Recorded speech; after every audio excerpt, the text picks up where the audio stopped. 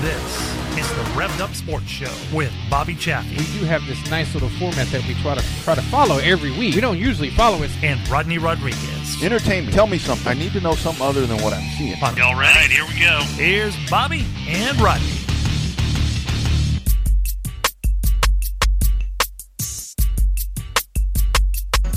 When they wave the green flag, you take off. Black flag means get the hell off the track. Get the hell off the track on the black flag. That's it. You understand me? Tell me about the checker flag. I wouldn't worry about that checkered flag if I was you, boy.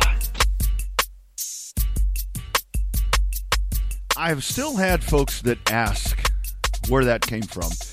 And that is actually, that's from Grease Lightning. That's Richard Pryor asking those questions, everybody. Richard Pryor in a car racing movie. If you don't know the story, that is Grease Lightning. The story, the movie version of Wendell Scott is what that's all about. Welcome to Hashtag Real Race Talk. It is the Revved Up Sports Show. Rodney Rodriguez still flying solo here once again on your Monday as we get off and going.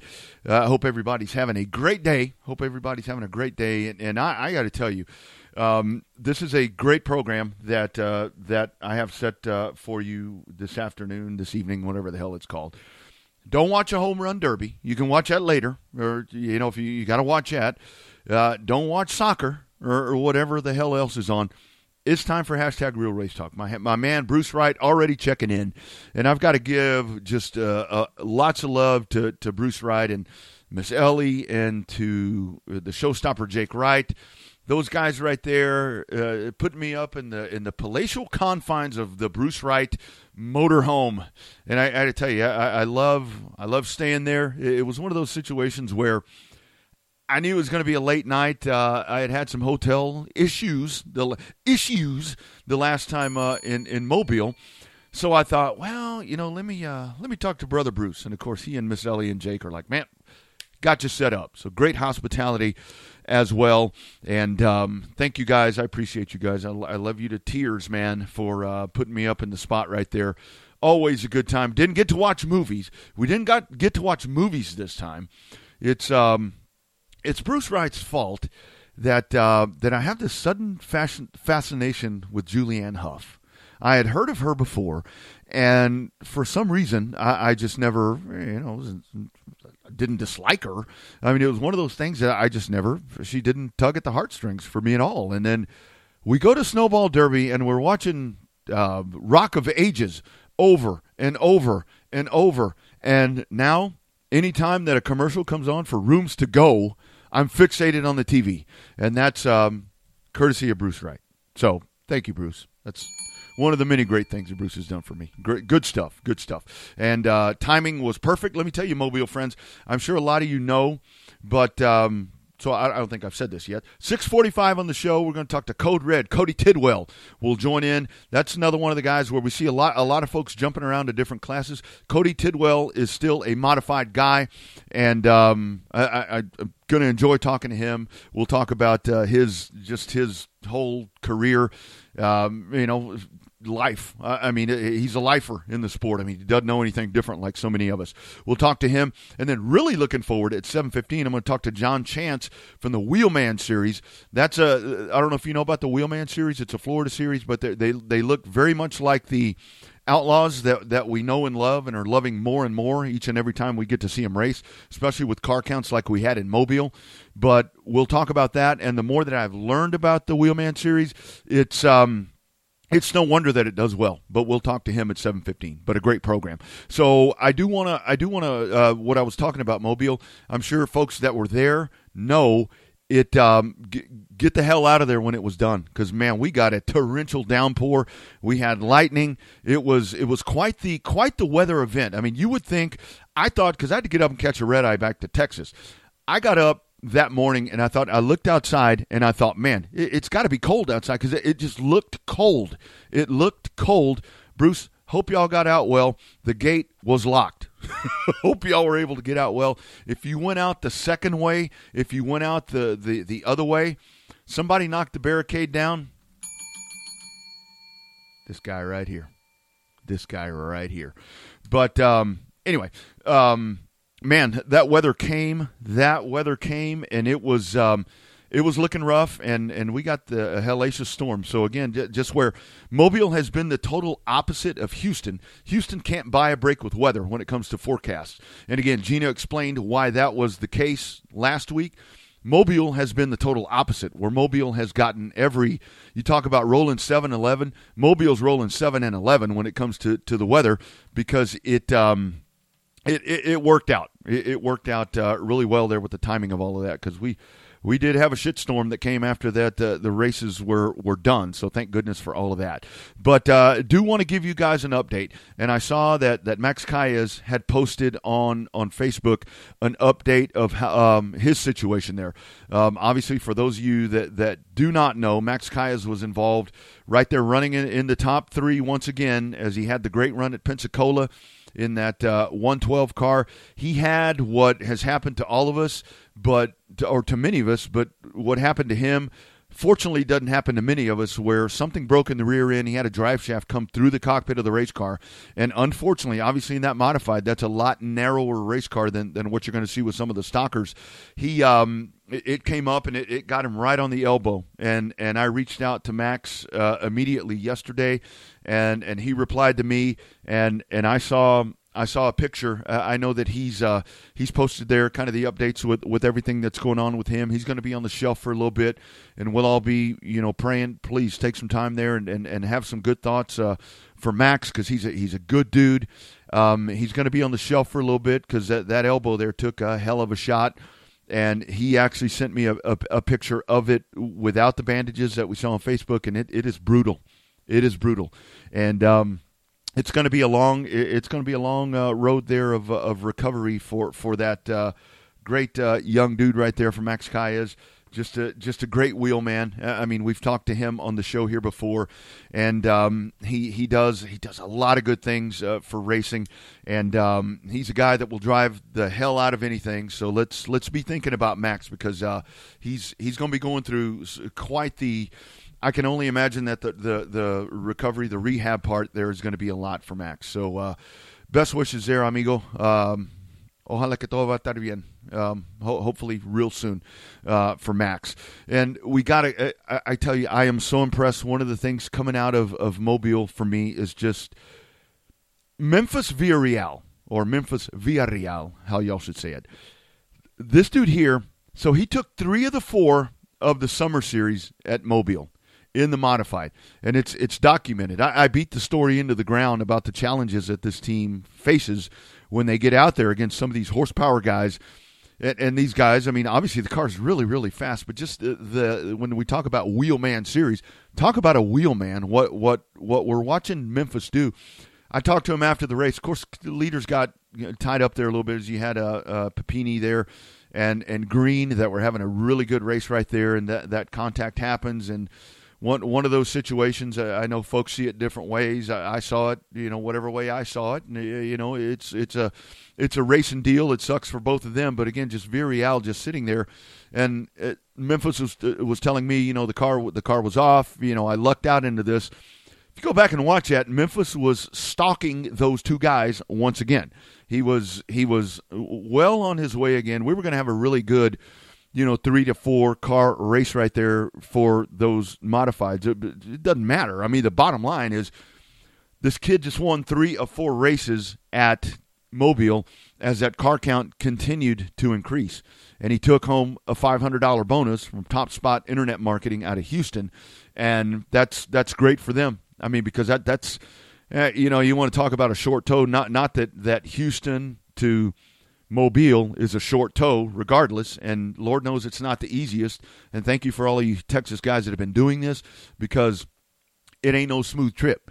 I mean, going through Louisiana and getting there into the Gulfport area of Mississippi, it's I'm hearing horror stories about how the travel is, and to make that tow and to continue to do it. That's, I mean, applaud you guys, man. Thank you so much for doing that. And I'll tell you, there's a lot of folks giving me shit about flying.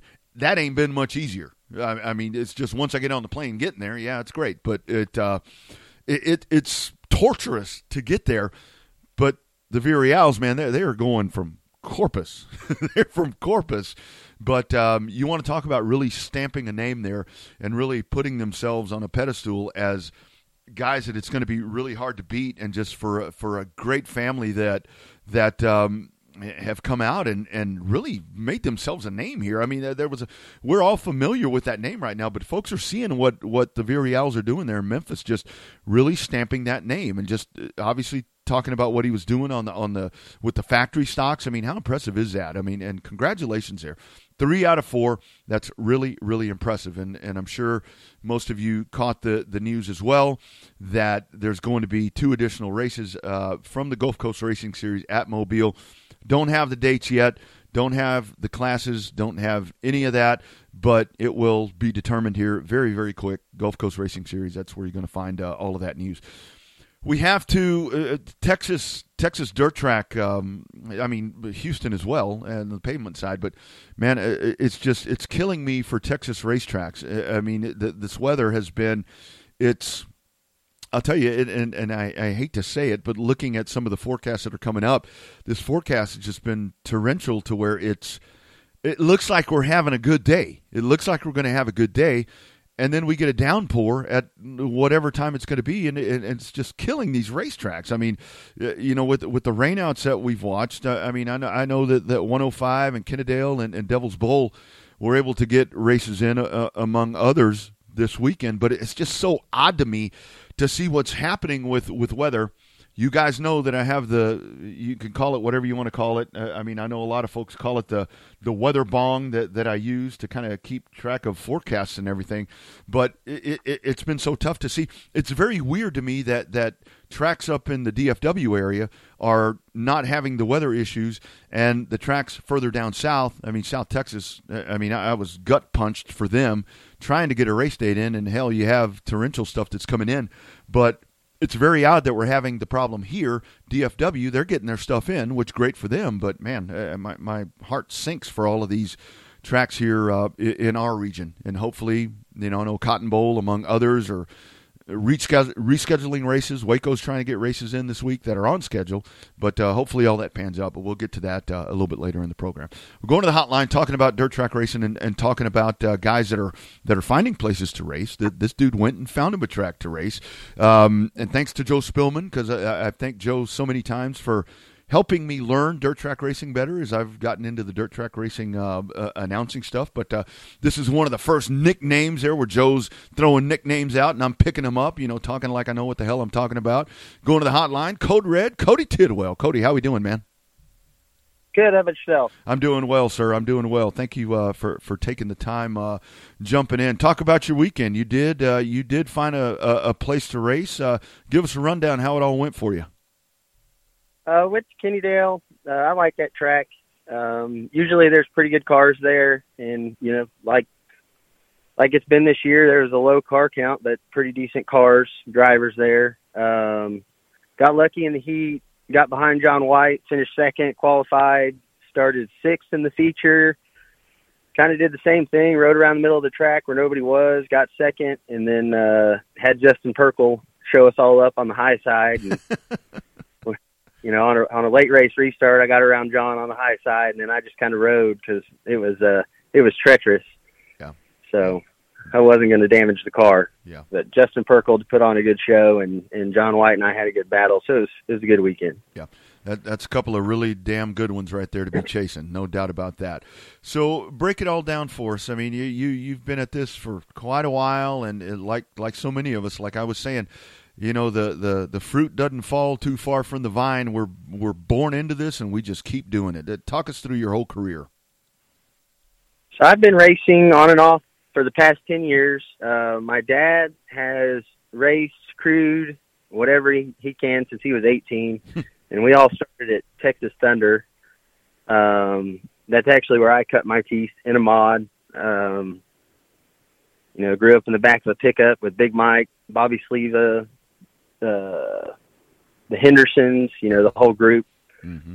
And, just kind of took off from there. And wasn't very good when I started. Wasn't sure I was going to continue to race, but luckily my dad is a really great teacher and a hell of a setup guy. Mm-hmm. got me going in the right direction the last couple of years. Yeah. So, no doubt.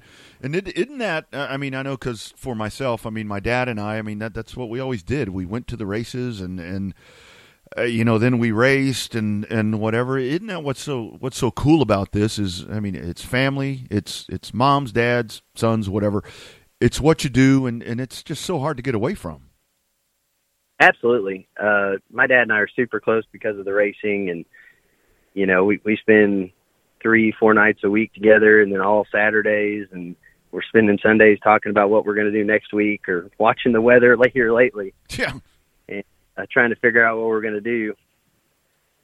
But yeah, absolutely. It's a big family atmosphere, and I recently got engaged, and my fiance loves it. We've got our core group of friends with McSpadden and O'Brien and, all those guys, the Florios and the Tyndalls, and it's a big giant family down there. Yeah. Yeah. Already getting questions on the Facebook feed, Cody. Jimmy Tidwell asks, ask him about hot lapping with Jason Henderson as 15-year-olds. I went out as a 13, 14-year-old. My dad sent me to hot lap his race car at San Antonio Speedway. So it sounds like you had a similar situation there. So Jake Henderson and myself, we weren't allowed to race until we had car control, because our dads weren't just going to throw us out there with PJ and Keith White because they knew we'd be in the way and we were too competitive with one another. Well, in hot laps, I actually destroyed half of Jake's car and an entire front end on mine because that's how competitive we were. I did not want him to beat me in hot laps where it didn't even matter. So this is before I even had an IMCA license. They just cut us loose out there and we were having a good time, and I had a run on him and stuffed it in him going into 3. Yeah. That's awesome. It was a long ride home after that. Yeah. Imagine. Holy shit. That is hilarious, man. Oh, God. I love that, man. What a great story. That's going to make our sound clips on that one. You mentioned Texas Thunder, Stars and Stripes. I mean, when I went way back, way years ago, Stars and Stripes, talk about that place. I mean, people talk about lost speedways and so forth and so on. I think people just don't realize how special that place was to so many of us. Man, when you think about it, you had national champions coming out of there. Keith White, PJ, Kenny Stone, Pat McGuire. I mean, just big names, big Texas names that could go anywhere and win in the state. And growing up as a kid, we'd watch that, and, that's what you'd aspire to be. I remember watching Keith just put it on him, or him and PJ in their battles, and it was just a great place to be, because that's where other than Waco, that's where the cream of the crop was running, in my opinion. That's where they put it down. It was a tiny bull ring, quarter-mile track, 3 lanes wide, and you put up or shut up when you showed up. Yeah, absolutely. Great point. And let me ask you about Waco as well. Talk about that place. I mean, I've gotten to go this year, and I mean, that place is unbelievable. I mean, just the history there. I mean, the fans are rabid fans. I mean, they are so loyal. It's like 4th, 5th generation people that are there. I mean, talk about Heart of Texas. That is like a destination racetrack in this country. Absolutely. If you've never been there on a Friday night or a big show, it's a completely different atmosphere. To this day, I'll still get butterflies sitting in the lineup chute just because, the quality of drivers there, and it means a lot. I mean, if you can run up front there, you can pretty much go anywhere and be decent or get recognized, or, sure. It's up there in the toughest tracks to get a hold of. But just the drivers, I mean, Kevin Green, Tomlinson, just all them guys, they get it, they throw it down. When you show up there on a Friday night, you better be ready to roll, because they are. Yeah. I mean, I always tell people, I'm like, if the track has a Hall of Fame, it's got to be pretty badass. Yeah. Oh, yeah. I've seen many a good races there. Yeah, that's good stuff. So let's talk about this year. I mean, break it down for me. Your thoughts on your performance. I mean, it's a joy to watch you, man. You guys, when you hang those cars over, I'll ask you about the modifieds themselves here in just a minute. But break down the season for me. Your thoughts on it to this point, other than the damn weather here is horrible. Yeah. It's been pretty productive. We were running really good and consistent until the mod tour had a pretty good wreck, and I had to sit out a little while waiting on parts. Just got that all back, and now we're kind of just straightening the car back out, getting it to where it was. And unfortunately, when you miss 2-3 weeks, you lose that speed because they're all figuring out little tweaks to do here and there, and then I got to come back in and start reeling them back in, which is, good thing I've got Dad because it makes it a lot easier with two of us. Yeah. So far it's been pretty decent other than the parts bill. Yeah. There's always that. I mean, the rain's been a blessing kind of because it's given me an opportunity to not lose so much time because everybody else having to sit out too. Yeah. Except for the North Texas guys. I can't figure that out. Usually they're the ones getting rained out. Now it's us. Dude, I was just talking about that. Isn't that so weird? I mean, it's like they are the ones where the weather is horrible. And I don't know what the hell's going on because now it's down here. I mean, that makes no sense to me. I guess with the day and age that we're living in, I guess it's normal, now. Yeah, it seems like that this year. I think I've raced more at Kennydale and up that in southern Oklahoma than I have at Cotton Bowl. Yeah, probably so. Probably so. Yeah. Probably so.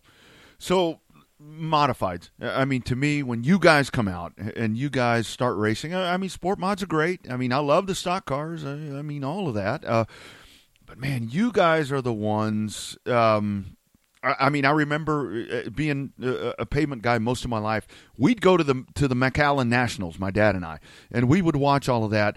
Talk about the modifieds. It looks like everything's coming back around. I know that for a while there, car counts were dropping, but Marianne seems to get a good count of modifieds, and Waco does a good job of getting a car count of modifieds. What's bringing it back to what it should be? Because it's a premier class, in my opinion. I hope nobody's pissed off when I say that. Well, I mean, unfortunately, I'm going to agree with you, but that's because when I grew up through racing, yep. you had street stocks, you had your stock cars, and then you had modifieds. Those were your main three classes. You had your wing cars every now and then, but that was it. So when the sport mod came out, the mod count dropped drastically because everybody thought they were going to be, less expensive and all this. But when you really break it down, I mean, from a stock car to a modified, you're pretty close in money. So it's really just what you pick and choose to race there. But I think some of the sport mod guys are getting tired of, racing what they're racing, and they want to come up and, like you said, everybody says it's the premier class, and that's what they want to get in, and that's what they want to be recognized as. And I mean, Trevor Egbert got back in a mod this year, and within 3 races was setting the world on fire. So, which was no surprise.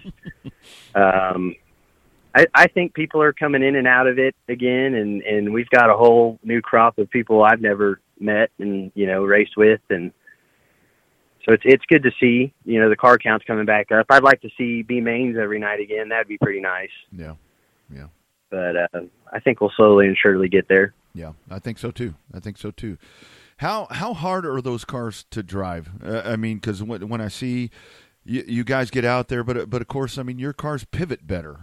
I mean, it looks difficult, but at the same time, I'm thinking, okay, well, I mean, the bottom line is, pardon my French, you have to have big balls because you guys just roll these things in, you lay them over, and you just stand on the gas. I mean, take me through a lap of driving one of these fire-breathing modifieds.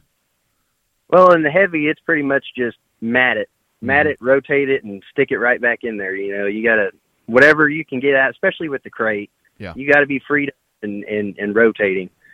When it slicks off, we're kind of cheating because the harder you drive them, the better they drive. Right. So it looks like that, like stock car drivers, I got a lot of respect for them because I've driven a few and I suck in them, and I probably will never race one. They're heavy. They don't maneuver very well, and you got to have a lot of momentum behind it. And I, for whatever reason, can't figure that out. Yeah. But it's all about just keeping yourself out of trouble. Free lane of traffic. Make sure you don't get up in the crumbles, and don't let the car get out from underneath you. And as long as you're pointed, that crate will take you wherever you want to go. Yeah. Yeah, no doubt. Yeah, I mean, I would think so. I mean, because a stock car, I mean, that big old heavy bulky thing. I mean, you're trying to do something with a car that it's not intended to do. Where with the modified, obviously the weight difference, but I mean, you've got that in there. This car is built to do what you guys are doing. Absolutely. Yeah. And there's a big difference, and I got a lot of respect for the stock car drivers because I don't know how they do it. I have no idea. Absolutely. Have to ask you, Cody. So, I mean, factory stock, obviously. I mean, it's the rage. I mean, I would love to have an iStock. I grew up driving street stock pavement cars. To me, an iStock is what I would want to race if I were able to race on dirt. But, man, these factory stocks are blowing up. We're seeing guys that are selling modifieds to run those and get to go run all over the place and, you know, big money shows and all of that. Your thoughts on that? Because in my humble opinion, hell, for the money that I'm going to spend on one of those, I would just as soon race with you guys. Well, it's a catch-22 there. I mean, if you have it in your program to be able to travel Louisiana, Mississippi, you know, all the places they're putting them big money shows on up north, Arklatex, and you can do that, I don't understand why you wouldn't be in a factory stock, because 2 or 3 times a month you can be racing for $5 to $10 to win. You know, I mean, look at Justin Whitehead. He goes out and stomps them 90% of the time, and he still drives a mod. So I don't dislike them. I wish there was less classes, though, so that we could have more cars per class. So if they wanted to do away with sport mods and just keep factory stocks, I'd be okay with that. Yeah. And that's a good point, because I can tell you one thing. I mean, the downfall of pavement racing in Texas was exactly that. Too many classes, just too much. Yes. Is that something that needs to be reevaluated, in your opinion? Needs to be reevaluated, and let's trim the fat here a little bit and get this thing back in order before we run into like what the pavement people are dealing with. Absolutely. I think that's what killed the mod count, was the sport mod. And, you know, the iStock count's probably going to go down because of factory stocks if people can't afford to race both classes. And every 5-6 years it seems to happen. Something pops up and everybody gets on board with it, and then that struggles. And, yeah, absolutely. Trim the fat. Mm-hmm. Yeah, no doubt about it. I really think that's what needs to happen. So, back to the modified. So your thoughts moving forward, the rest of the year. What do you have planned? I mean, the nice thing is, I mean, you're one of those guys where you do travel, and it's fine if some guys don't. I mean, you have your track, but I mean, I think you guys are very much of the opinion. It sounds like I just want to race. I mean, I'll go to North Texas. Oh, yeah. What all's planned for you guys? I take it week by week. You know, right now with the weather, we're just going to play it by ear. You know, if I know Cotton Bowl Summer Series is fixing to start up, and I'm interested in that. And then I might race at Waco a few more times this year. I'll probably be there for their big shows at the end of the year, and then just whatever else I can hit in between there. I'm getting married in December, and I want to have a bachelor party and go racing. So we're trying to decide between Boone or, you know, something like that, take off for a week and go have fun with the guys. But I pretty much take it week by week. I don't really have a schedule. We kind of get up Wednesday, and Dad and I will start talking about where we want to go, and that's how we decide. Yeah, absolutely. Absolutely. And I got to tell you, to speak to that, I think it's so important talking about the bachelor party and all that. And message me if you have extra room. I'll go. But all right.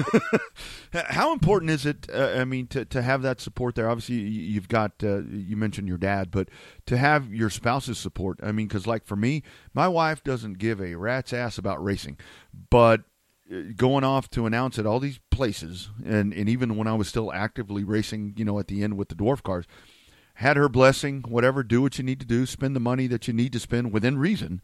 Isn't that important? You got to have that extra element right there of the support of the significant other. Absolutely. My mom was kind of like, sounds like your wife with my dad growing up. You know, she would go, but it wasn't really her thing. And then once I got old enough, she was like, yeah, I'm just going to stay home, read my book. But no, Shannon loves to go with us. She gets upset when she can't go. And, you know, sometimes she's the one pushing us because we're like, oh, it looks like rain. And she's like, get in the truck, we're going. Like, all right, I guess we're going. We're going to drive 2 hours, and hopefully it doesn't rain. Yeah, yeah. But well, now it's super. She gives me time off in the middle of the week to go do what I need to do, and it's awesome. Yeah. And I think she checked in on the Facebook feed and said that I couldn't tell you how many times I have heard I'm going wherever they are racing. So I think that maybe you've kind of set the kind of the benchmark there of what's going to happen. She knows we don't have a schedule. She gets upset because she's an egg, and she'll get up on Saturday mornings and have to go get a lamb. We're like, oh yeah, we're going to Southern Oklahoma, so be back by 2. And then she rush around and. But she's a trooper. She gets her pillow and her blanket. She does just fine. Yeah, that's very important. Very important. So your thoughts, the future of the modifieds, and I'll cut you loose, man. Thanks so much for jumping on, and I appreciate it. And this has been a lot of fun. Your thoughts, the future of the modifieds. We're seeing it come back around. Do you think we get back to in Texas? I would love to have, because it does seem where we get to the end of the year shows and it's more of a factory stock sport mod thing. Do you think that maybe in the next couple of years we get back to where we have something like the Miller Modified Nationals at McAllen? Do you think that's possible, or do you think that we're just going to be in a mode where we hope for really, really good counts on regular shows for those, you know, the big mods? And that's so hard to say because now we have the late model series up in Dallas, and a lot of the guys are running. Leonard's running that. Dean Abbey, who used to be in a mod, runs in that. Chris Bragg runs in that. I mean, we're losing guys to that, and then the stock car deal is really taken off. There's quite a few mod guys in stock cars this year. It's hard to say.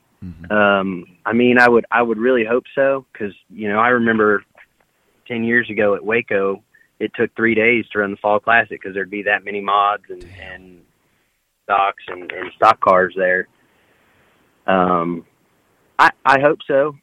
I really do, but it's too early to tell right now. I mean, the car count has been up this year, but I don't know if that's just because everybody's had a chance with the rain and we've missed some holidays. And because normally this is about the time of the year when car counts start dropping because of the heat. Nobody wants to work on their car. Yeah. Nobody wants to race on dry slick tracks. You know. Yeah. So I hope so. Yeah. So I'm glad you mentioned that because I thought of something else. So where are those modifieds better? Is it dry slick? I mean, I hear you drive it like asphalt. I mean, I don't know. Actually, I do know that's a fact because I drove in my dwarf car. I was on a dry slick track and I drove it like asphalt, which what I'm used to, and I was really good. And I've driven on a heavy track and I sucked. I mean, is there a preference for you? Two questions: preference for you, you know, the type of track, and which one of these do you like the best? I mean, is it the bull rings or is it that big old massive ass monster over in Page? So as far as track condition goes, I'm not a complainer. So either way, I'm good. As long as we're there to race, as long as the track stays open, I don't care if it's you know, hammer down or smooth and. And I prefer a smaller, tighter track, like the Kennedales and the Wacos, just because the adrenaline gets up there. You know, Cotton Bowl, if there's enough of us there, it's a good time, but usually it's a 2 or 3 car breakaway, and then we're all having to chase each other, and I don't really enjoy that because I get a little frustrated if I'm the third guy in line and I can't catch the guy in front of me. Yeah. But the small, tight tracks, there's always a lot of action. I don't mind fixing sheet metal at the end of the week, so that ain't no big deal to me. But my driving style tends to suit Cotton Bowl a little better. You know, long straightaways, tight corners, you know, consistent braking, things like that. Yeah. And when there's a cushion up there, I really enjoy it because you really get to let it hang out. Oh, man. Yeah, absolutely. Absolutely. So any thoughts for you on getting a factory stock or any of that, since we are seeing all of that? I mean, I see guys doing it. I mean, Raymond got an iStock. I mean, is Cody Tidwell going to do that, or are you tried and true with that badass modified? I'm pretty tried and true. I'm geared up for that. That's what I want to run. If Big Mike ever wants to let me in his car every now and then, I'll probably play around in that. Yep. But no, I've got no interest in a factory stock at all. I stock if I have to. But no, I'm gonna stay with the mod. Yeah. It's just that's my wheelhouse, and then I just don't want to relearn a whole new car. Yeah. I mean, I personally would think driving that, I don't think I'd want to drive anything else. But that's just me. But anyway, dude, thanks for the time. Great conversation. And so we're Cotton Bowl this weekend for you, hopefully, if we don't. That's my for yeah. Fixing the washer and get her ready. Yeah, absolutely. Looking forward to it, man. I actually won't be there, but I'll be there soon again. But, man, love watching you out there. And I do love that at Cotton Bowl. When you put that thing up on the top side, that's badass racing right there, man. Oh, yeah, absolutely. Yep. We do it for the fans, right? That's right. Yep. Y'all put on a hell of a show each and every time. I don't care if you have 20 cars or if you guys have 6. It's always a good race. There we go. Yes, That's sir. all I like to hear. That's right. Cody Tidwell, appreciate it, man. Be well, and I'll see you soon, brother. Thank you, sir. You got it. Take care. All right, there he is, Cody Tidwell. And I like that. I like that a lot because, like I said, I would love to drive a factory stock. I think that would be really amazing. I mean, for me. But I'm a guy that raced stock cars. That like I've talked about, street stock cars, whatever the case. Hold on a second here. There we go. But I think that he wants to stay in that class. I really want to see, just as an observer, because when it comes to dirt track, and yes, thank you all for all the you guys, I got to tell you, it's funny to me that people actually pay attention to things that you see. Everybody's giving me hell because it's like Texas racing personality. I'm like, whatever. That's great. But, kind of one of those things. That's what they said on that program right there. But anyway, I think we may be having a sound thing here. Let me go back and take a look.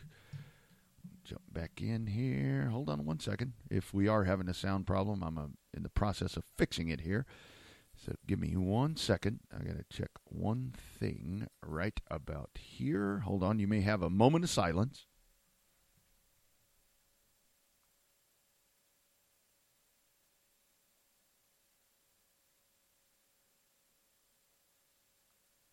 Still working. I'm still working on this right now, so just hang tight. I'm seeing, I don't know what happened there. Hold on 1 second. Making one adjustment.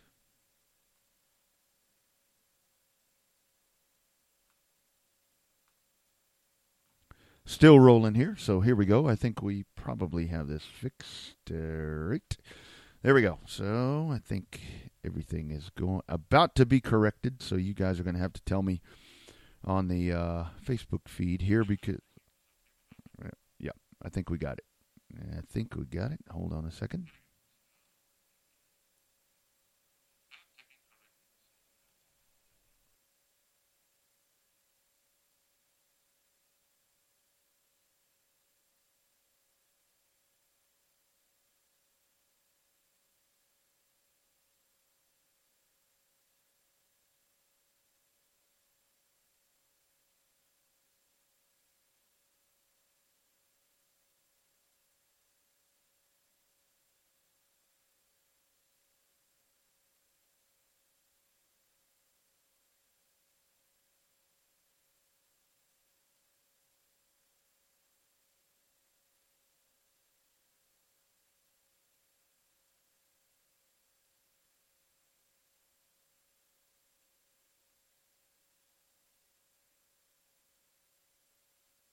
All right, I think we may have it. Hopefully everything has been fixed at this point. Hopefully, let's see if you can hear me. Trying to work to get that issue resolved right there on the Facebook side.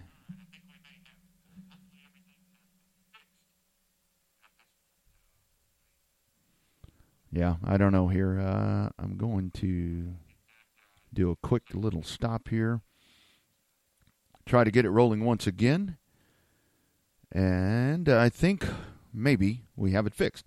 But, so coming up, we're going to talk to about the Wheelman series. That will be good stuff. I really like what I see with that program, because they have a very distinctive form of events on how they do stuff, and I think that's super important with keeping a series alive, and that's something that I think people will understand how that all works. With the car counts that they have, I think the car counts will make a little more sense once you hear kind of the format that they're doing, and it's kind of the same format that we're using over in with the Gulf Coast Racing Series. It's a lot of the same stuff that's in place, to where it's beneficial to the racers, to the drivers, to the teams, for them to do this. So anyway, that's something. If you can, go to Rev'dUpSportsShow.com, click on the audio link. I know audio is working totally fine, so we'll get all of that set up for you, and I'll continue to work here to try to get all of this working right for you. But going back to the hotline, and we were talking about the Wheelman series, and that's one of those series that they. I tell you, people have to be innovative with how you make things work, and these folks have done a great job. We're going to talk to John Chance from the Wheelman series. John, how you doing, sir? Good evening, guys. Thanks for having me on. Absolutely, it's a pleasure to have you. So John, talk with me. First of all, once you and I were communicating, tell me everything that you do with the series. I mean, just as many of us do in racing. Sounds like you're a man of many hats.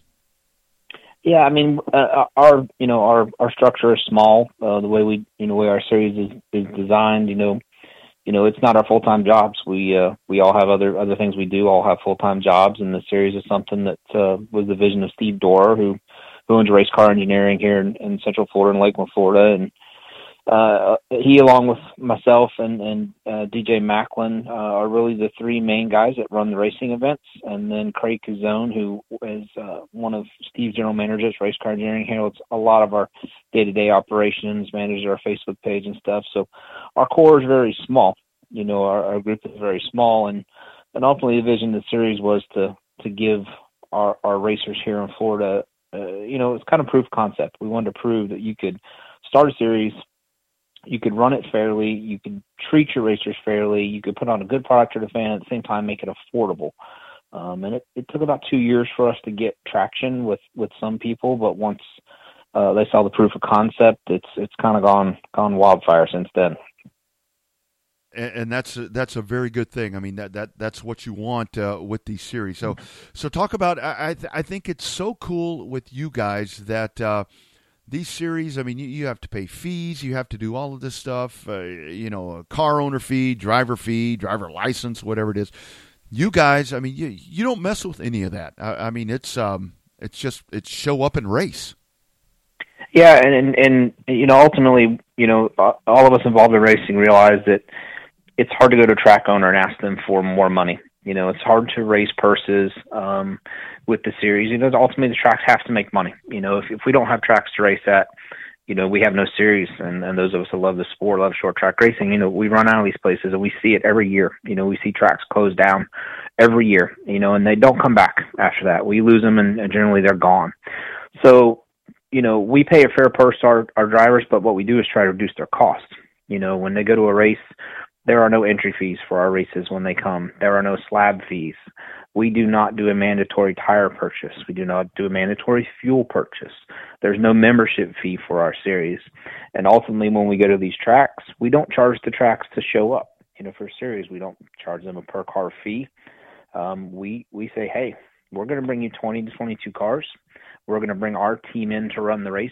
We just would like to use your facility. We'd like to use your scales. We'd like to use your transponders and your scoring team, things like that. And we'll run the show. We'll call the races for us. So we try to instead of asking for larger purses, we try to find ways to save money for our racers, to make the night more affordable. Because basically, that's it. Everybody's going to look at what's it going to cost me to go, versus what I get back. Right. So we try to knock that cost down, so it's just a little bit easier for them. Yeah, absolutely. And I think one of the things that is so distinct with you guys, and thank you for the notes, because I had no idea on some of this stuff. So to me, here in Texas, asphalt racing has taken a beating, and we have one track that we're able to race. But one of the things was the shock package. And you guys have nipped that shock package right in the bud. And, man, that is fantastic the way you guys mandate what you can do with the shocks. Yeah, and we have an option in the series. The first 2 years of existence, we had an open shock rule with a claimer, and we were still getting people with $2,500 shocks on their cars.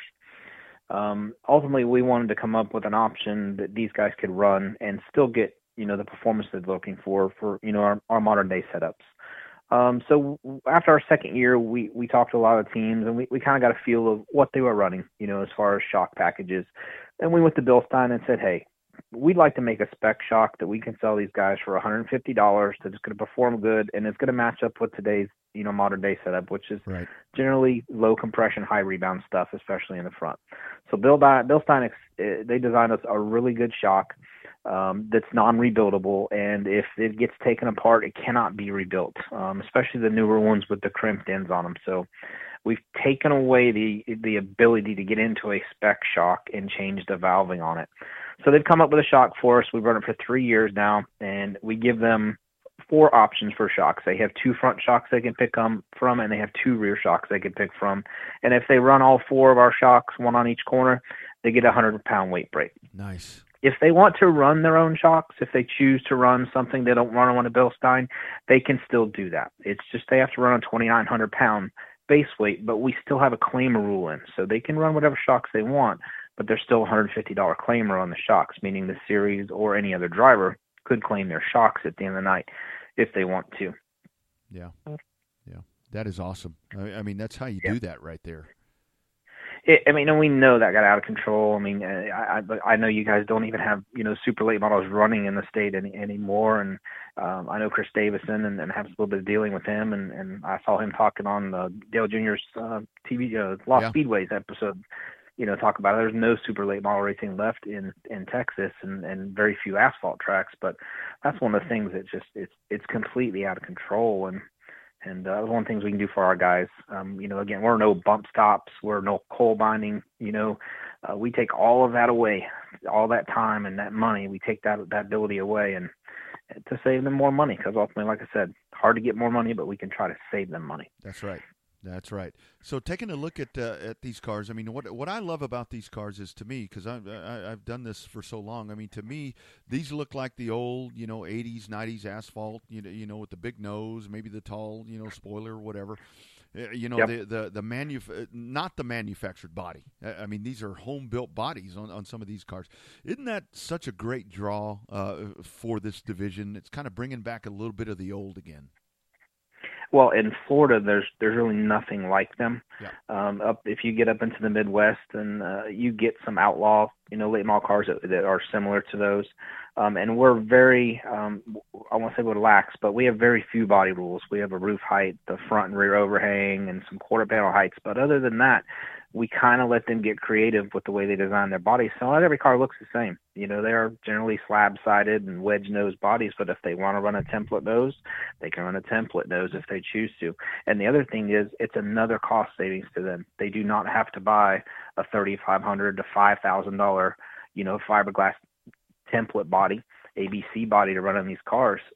They can build these things themselves in the shop, if they choose to. They don't have to be as creative as some of the nice cars are. If you want to come out with a slab-sided car with a wedge nose, you can do that and still be competitive with us. And, you've gone from spending, $3,500, $5,000 to put a body on your car to spending $600 or $800. Mm-hmm. Yeah, absolutely. And they just look cool. Yeah. I mean, they really do. I mean, that's the main thing. So it sounds like one of the questions I was going to ask you before you sent me some information. I mean, the difference between the Wheelman Series car versus an Outlaw, but it sounds like there are very distinct differences. I mean, the biggest difference is going to be the motor right off the bat. I mean, we run a 602 Chevrolet sealed crate motor across the division, every car. So the biggest difference between us and an Outlaw car is going to be that. And then there's subtle differences like the shock package. We don't run wide fives. We run a 5-on-5 hub. They've got to run stock spindles in the front.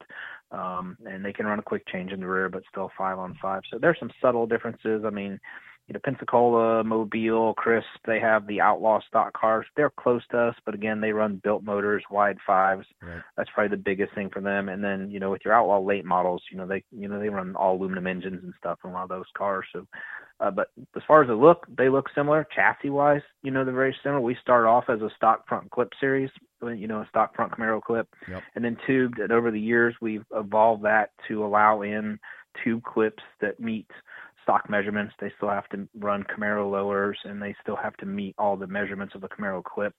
And the same thing, like we've phased in the rack with a 25-pound penalty in front of the flywheel to get rid of the steering boxes, because that stuff is getting so expensive. Steering boxes and center links and pitman arms and idle arms, are costing more money than what it costs to put a rack and pinion on a car these days. So done little things like that along the line, but I would say those are the major differences. Yeah, and those are huge. I mean, those are huge. I mean, that's how you keep the series thriving. I mean, it's stuff like that. I mean, it all comes down to the pocketbook.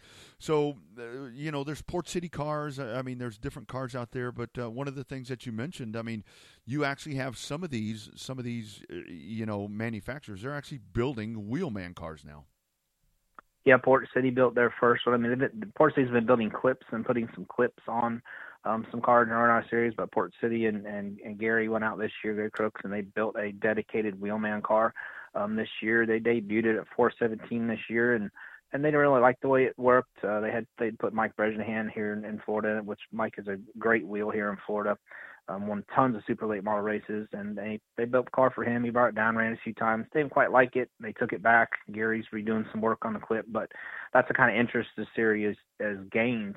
Tim Curry with FLF race cars up in Michigan has built several cars for us, and I've heard rumblings of other top super late model manufacturers leaning that way and starting to build these cars. So it's got a lot of attention from people like that, and that that makes you feel good, that people are starting to build cars. So how do you, and that's going to be the next question, because what we see with racing, I mean, like in Texas, our dirt factory stocks, they're getting a little bit out of control. I mean, it was built, kind of the same concept in mind. How do you keep that playing field for what you intended this series to be? It all comes down to cost. Anytime we see something that's happening in the series and don't like the direction, that's we sit down and put our heads together and say, what can we do here? What should we do here? We've put retail cost caps on some of the parts we run. For example, headers, especially when you're dealing with crate motors. It's a big horsepower deal. You can spend $3,500 on a set of stainless Bay headers if you want to get that extra 7 horsepower that they provide you, 8 horsepower. We don't want to do that. We had one set here in the series one time, and as soon as we saw it, we're like, this is something we don't want. Right. This is something we don't want. So at that time, what, we're going to put a retail cost cap on these headers. So we have a $750 retail cost cap on headers before you coat them. So the most expensive header you can buy is $750, and if you choose to coat them after that, that's fine. Same thing with brake calipers, springs. There were people buying custom wound coil springs, spending $500 a piece to have springs built a certain height, certain wire diameter. We knocked that out. You've got to buy off the shelf, maximum retail price of $130 spring. Wow. So we see stuff happening, because they're always going to innovate. That's what their job is. Sure. As car builders or crew chiefs, they're always want to go faster. Right. And when we start to see that stuff come in, we say, well, what direction is this going to take us? And are more than just the top 3 to 5 teams in our series going to be able to use this and figure it out? And then we adjust if we have to, and it's been pretty fluid and nothing real major. I think the biggest change we've really done since the inception of the series is going to all crates. Yeah. The first 2 years we had a built motor option and a crate motor option. And then after the second season, we went to full crates the following season, and it's been that way. Yeah. So, John, do you have teams that come to you guys and want you to relax that shock thing or headers or whatever? Because I know, I mean, I've been in tracks or series where they're like, well, let's adjust this or whatever. Do you get a lot of that, or do these teams understand that this is what we're doing with the Wheelman series? We're not relaxing anything. I wouldn't say we're not relaxing anything. We always listen. Sure, sure. We always listen to it. But racers, we're usually our own worst enemy, and in that respect, I raced for 20 years myself, and Yep. We're our own worst enemy because we want to go faster, and we're gonna, if we want something to get done, we're gonna find a way to justify it in our head. So it's not that we won't listen to people, but ultimately it comes down to cost for us. And not only that, we want our field to be tight. We don't want there to be 3 to 5 guys that come and dominate our seasons or our races every year. We want to have, parity through the field. For example, our race this past weekend at Citrus County Speedway, the top 10 in qualifying were separated by less than a tenth and a half from front to back in qualifying. Awesome. So our field is really tight, and every week when we go, there's honestly 10 or 12 guys that could win the race every week. And part of that's because the rule package is so tight, and we've taken some of the, there's guys who are always going to work harder, and Sure. that's fine. And we still want that in series, but there's not everybody that has access to a pull down machine or can afford to take a car to a pull down rig. So we try to take away those parts of the racing that, we can't, those guys can't afford, because ultimately, if you don't think you got a shot to win, eventually you're going to stop coming, That's right. and that's what we don't want. Yeah. Yeah, that man, I just love how you guys have this set up. I mean, that's how you thrive. I mean, and that's what you have to do. Talk about some of the drivers.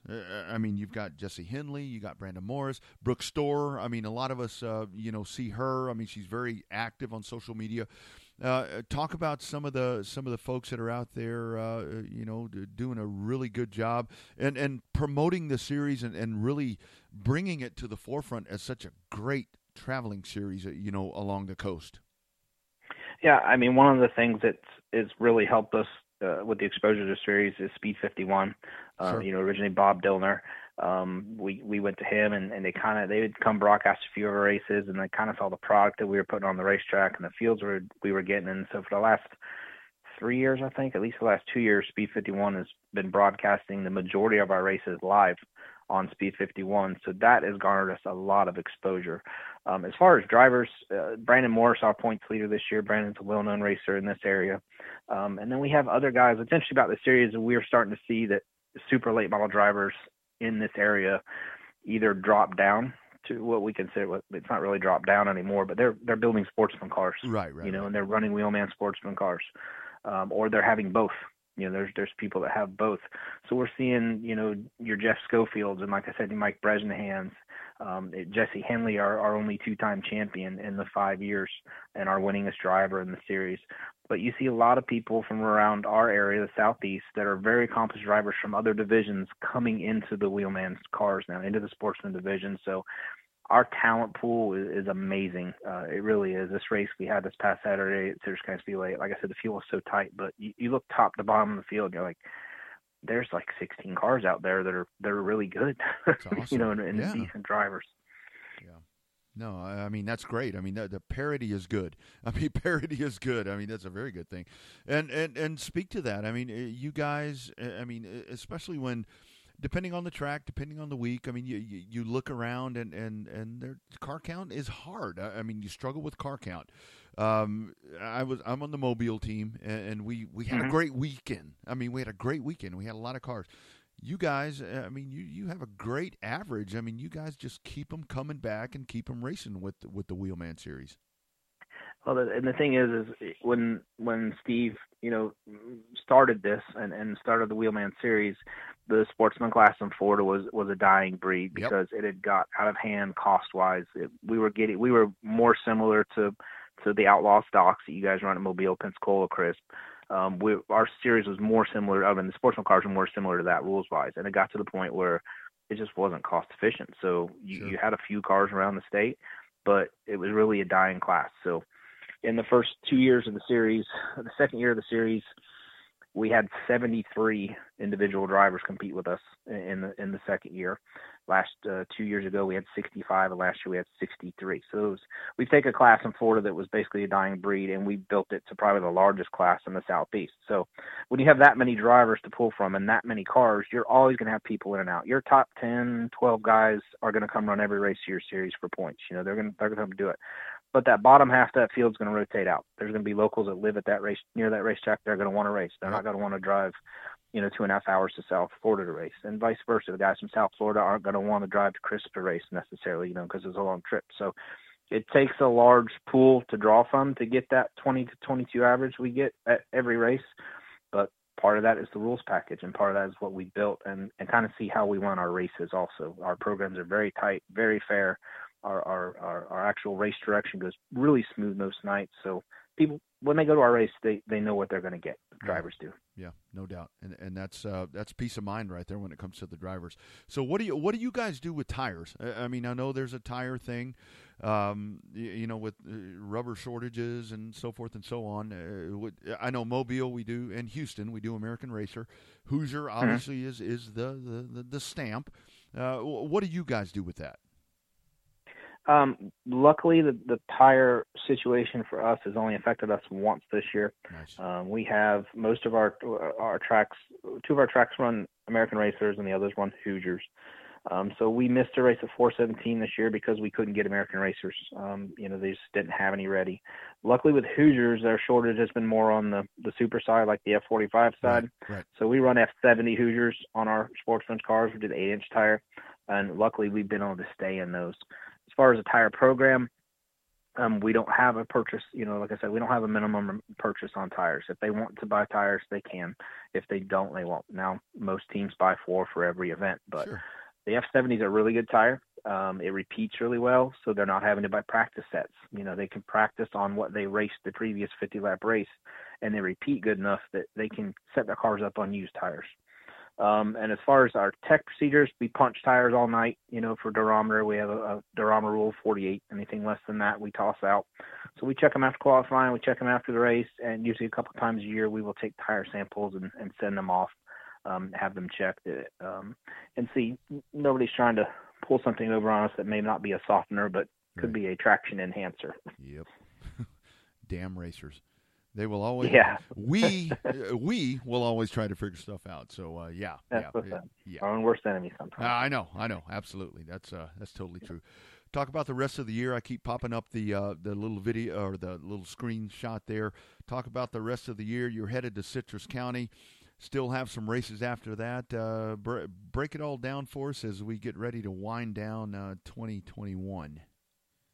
Well, the next race, like you said, is July 31st, Citrus County Speedway. That'll be another 50-lap event for us. Citrus has probably been our biggest supporter of the series. So like I said, the first couple of years, it took a while for people to believe in what we were doing. And Citrus got on board right away, and as Cameron Ray and his people there at Citrus, they really do an outstanding job with their entire program. But they've supported us from the beginning. So we go back there on 31st for a 50-lap event. We're off the entire month of August. We through the summer months with the rainouts and stuff, we try to front load and then back load our schedule. So we don't race a lot during the summer. So our next event after that is September 18th in Punta Gorda at 417 Southern Speedway. That'll be another 50-lap event. And then our last 2 races of the year will be our 2 biggest races. Auburndale Speedway on October 16th is hosting our richest event we've ever had for the Wheelman Series. It's going to be a 100-lap, $3,000 to win, and I believe it's going to be $400 to start. That'll be the richest purse that we've ever run for in Wheelman Series. So I'm expecting that to be a big draw. Rex Guy, owner of Auburndale Speedway, really stepped up to the plate on that race. Really looking forward to that. Yeah. And then we end up our year for our season-ending championship is back at 417 Southern Speedway, and that will be our 3rd annual High Kick 99. Excuse me. If any of you are familiar with the Milk Bowl they run up in the Northeast, this is a 99-lap race, but it's run in 3 segments. Oh. We run 3 33-lap segments. Wow. And basically the winner of the event ends up being the person with the highest average finish. So we'll qualify the cars, and in the first race, they will start straight up. After that second segment, we will invert the lead lap cars, and then we'll do the same thing for the last segment. So your winner of that race ends up being the guy with the lowest average finish ratio, and then we call it the high kick to 99. And when it's over, for the milk bowl, they kiss a cow, and for our race, they kiss a donkey. Oh my God, that is awesome, man. That is awesome. So yeah, best overall. So yeah, that's a great concept. So for you, having done this for so long, being a racing dude, it's got to be pretty cool to be a part of this Wheelman series where you dial it back. You're doing stuff the old school way, trying to keep it affordable, and afford people the opportunity to race. Got to be pretty cool to be a big part of this. It really has been great with Steve Dorr and DJ Macklin and Craig Guzone. I mean, we work so well together, and it's been great to see it flourish, and it's been fun to watch the racers have a good time at it. I mean, we're not always perfect. You know, we're not always perfect. We make mistakes just like everyone else does, but I know I'm biased because I'm on the inside, but I've been around this for a long time. You know, I've run, Florida Pro Series and Sunbelt Super Late Model Series, and I've seen other series in our area and how they end up. And honestly, I've never seen anything like this. But it's not just us. The group of racers that we have are they're good people. They're not just good drivers. We started off with the second and the third year, and when we really got traction, our core group of racers was amazing. They were good sportsmanship. They were great, clean drivers, and it set the bar so high in the beginning, for the people coming into the series. It set the bar so high that when they came in, they knew what they had to do. There's no fighting. There's no dirty driving. There's no people driving around the racetrack backwards. If you do that stuff, you will never come back with us again. Oh. Ever. Our fine structure, like we have issues, and we've had a few issues over the years, probably 2 or 3 over our 5 years, but like our fine structure, if we have to find somebody, that money goes to St. Jude's Children's Hospital. The series usually matches whatever the fine is. We find somebody $500 for a conduct issue. The series matches that $500, and we donate that money to St. Jude's Children's Hospital here in Florida. So it's like you said, it's been pretty amazing, actually. Oh man, I bet, man. I'm in love with this series. My goodness, yeah. This is awesome. Yeah. So before I cut you loose, when I saw your email address, so tell me a little bit about your career. When you have an email address like that, I'm like, dude had to have been a badass, or I'm not that you're not. And second question, I mean, hell, do you wish you could race? I mean, I know you don't want to race in your own series, but man, that's got to be torture watching these guys and ladies. Oh yeah, they make it look like a ton of fun. I mean, my racing career started in the mid '90s, and and came up through the ranks through bombers and sportsmen, and eventually into super late models. And I've run probably just about every class over my 20 years. But I missed some of it. But I do have, I got 2 young boys now, a 5 and 3-year-old. My oldest son now is racing go-karts, and I'm having so much more fun with him. And teaching him, and he shows such interest in it, and he's really good at it, probably better than I ever was. So I'm having a great amount of time with him doing that. But my career, my email you're talking about, my email address is polesitter61. 61 was my number. The reason why it's polesitter is my second or third year racing, I had an accident, ended up over the guardrail and on top of a light pole. Oh. And it was a light pole that was holding up the caution light and one of the lights for the racetrack, and they left the car there the entire night because they didn't want the light pole to fall down on the racetrack and end the races for the night. So they left my car up there on the light pole leaning all night, and that's where the name came from. That... You knew it was going to be a good story, didn't you? Dude, I thought it was like you won a shitload of poles or something like that. We won some races, but that's where it came from. Oh, my God. That is unbelievable. So the guy before you said something, and I'm like, that's going to be a soundbite. Dude, that is a soundbite. That is a soundbite. Man. Good video, too. Oh, my goodness. I'm going to have to track that down. I will definitely track that down. So, man, good stuff. I mean, congratulations for all the success, and I mean, again, doing it the old school way, and I think that's something that I think it needs to happen in super late models, pro late models, modifieds. I mean, all of them. I mean, we kind of need to dial it back a little bit and make it to where people can actually still get out there and everyone can have fun. Yeah, it's fun to be in the front all the time, but it's hard to be in the front when people are beating you before you ever get in the gate.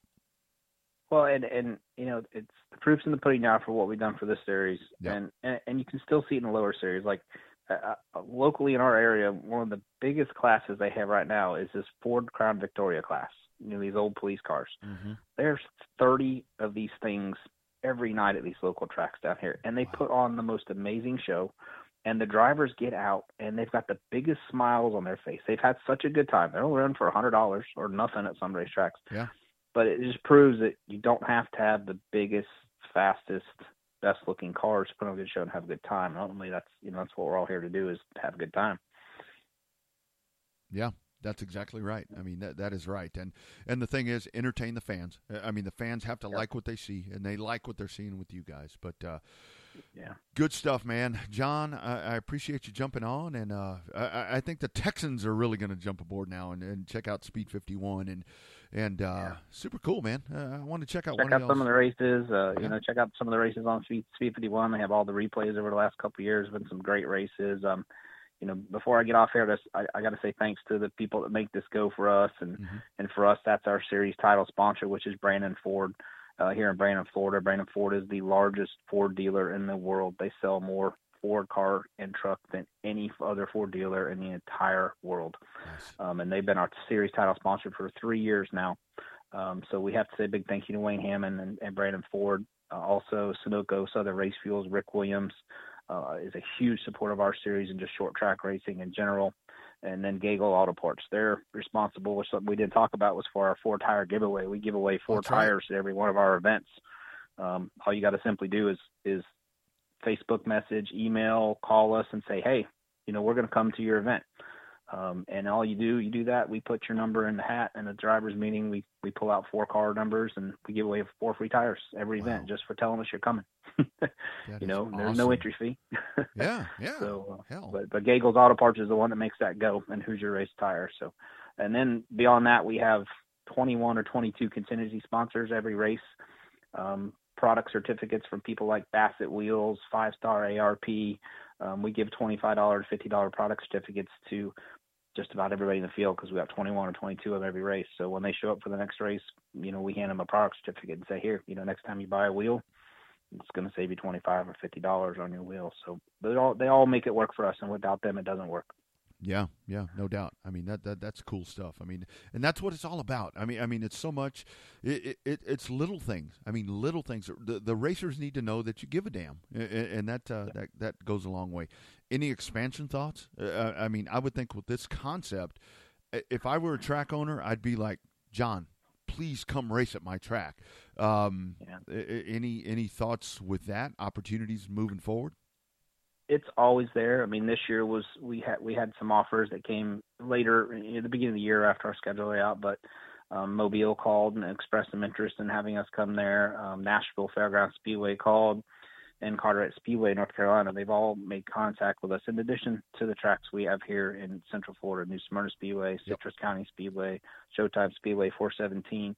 They've made contact with us, asked us to go, but ultimately, like we've talked about before, saving money for our racers, it has to make sense for our guys to go, because Crisp has started a class similar to ours. They have like a 602 Sportsman class. So when we go, we have to bring our cars from Florida with us to those tracks. So we financially has to make sense for us to take our guys there, and to travel out of state 3 times a year for our guys is a little bit tougher. So we're open to the expansion, but in order for us to do it, it has to make sense for our racers. We can't say, hey, we're going to go race. We're going to go race in North Carolina. You guys come, and we're going to, pay you our normal purse. It can't work that way. Right. It's got to make sense for them. Yeah. Yep. Great point. Love it, dude. John, thanks for the time, man. I'm getting to Florida. I'm getting to one of your races, man. I love it. Great concept. Congratulations on the success, and man, what a story. Jeez. Yeah.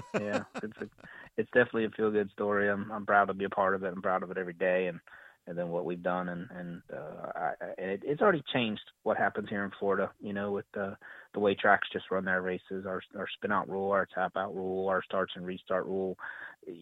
Our rules package has been adopted by every local racetrack here that runs wheelman type cars. So it's not just made the series better, but it's made racing in our area better. In general, as far as entry fees, like we've seen entry fees go away in other classes. for late models and things like that at other tracks because of what we've done. So it's helped across the board. No doubt about it, and that's what it's all about. I mean, that's adding longevity to what we love to do, and that's most important. Most important. Yes, sir. Yes, sir. John, thank you, my friend. Man, I'll get this podcasted up, and good stuff. Continued success, my friend. Thanks so much for checking in with me here in Texas. Thanks for having me on, Rod. You bet. Take care. Have a good night. Bye-bye. Okay, guys, that right there. That, and I'm going to pop that schedule up one more time, and I apologize for I'm not sure what was going on the video side. The audio was good the whole time, and I'll get it podcast up at revvedupsportshow.com and revvedupsportshow.tv. But that is how you, and it's kind of some of the stuff that Gina's working on. That's how you do it. And that is what is lacking right now. I know we all want to go fast.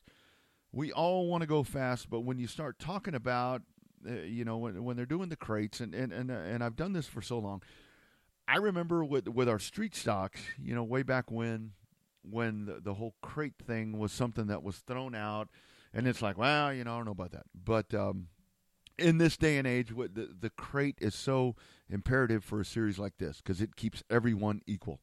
And yes, there are ways around that. I know that there's folks that can pull, that can get the screws out and seat them back in and do whatever the hell they're going to do. But I mean, that shock thing is huge.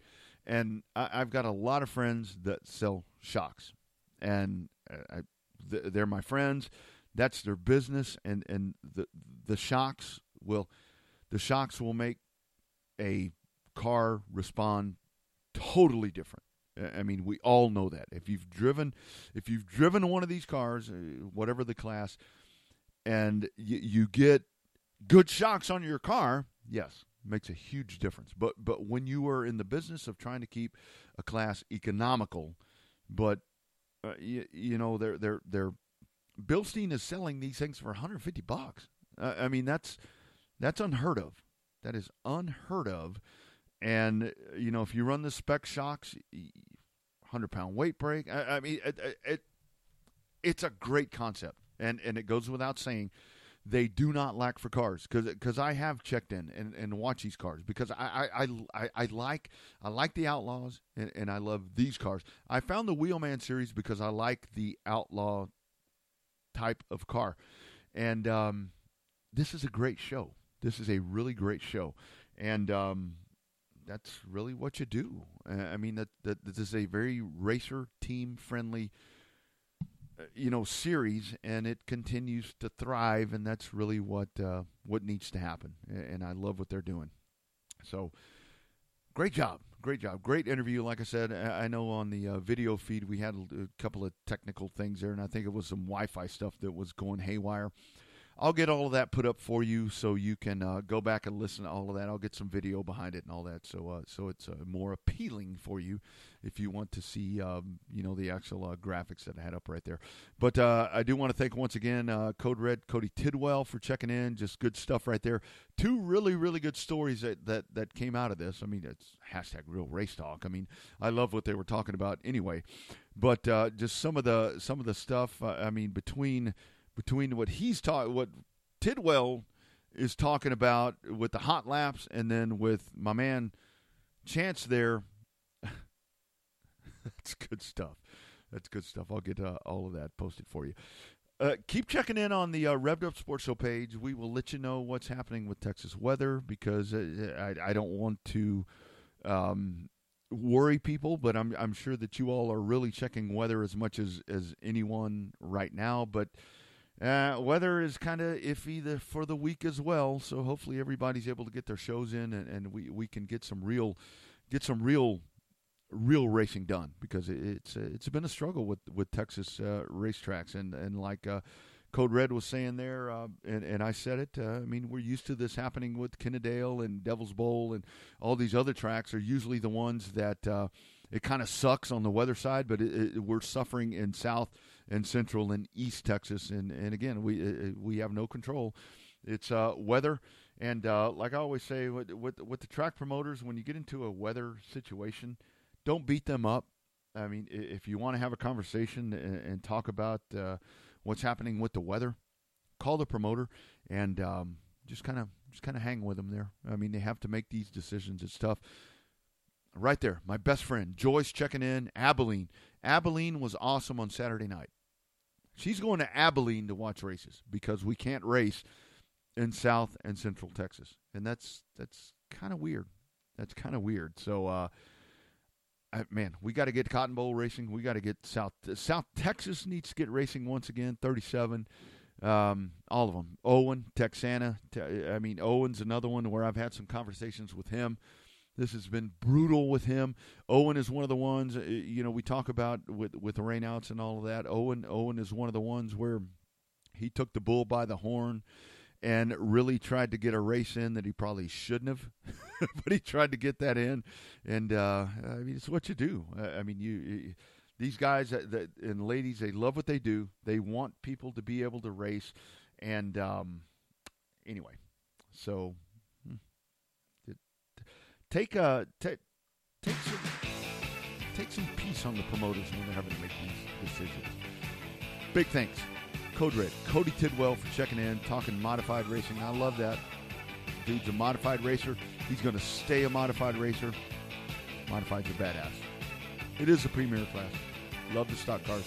Love the factory stocks, but it's pretty good stuff. Pretty good stuff. Wheelman Series. Check them out. Thanks to John Chance for checking in. That's how you run a series. That's why they do well. That's what Gina's trying to do. Saving that asphalt. Good stuff. Thank you all for being a part of the program. Sorry about the hiccups. We'll get it all fixed up and ready for next week. It's hashtag Real Race Talk from Texas. Friends, be nice to someone. You never know what they're going through. You're going to feel better as well afterwards. I'm Rodney. Bobby's back soon. It's a Revved Up Sports Show from Texas. Be well, everyone. We'll see you next time.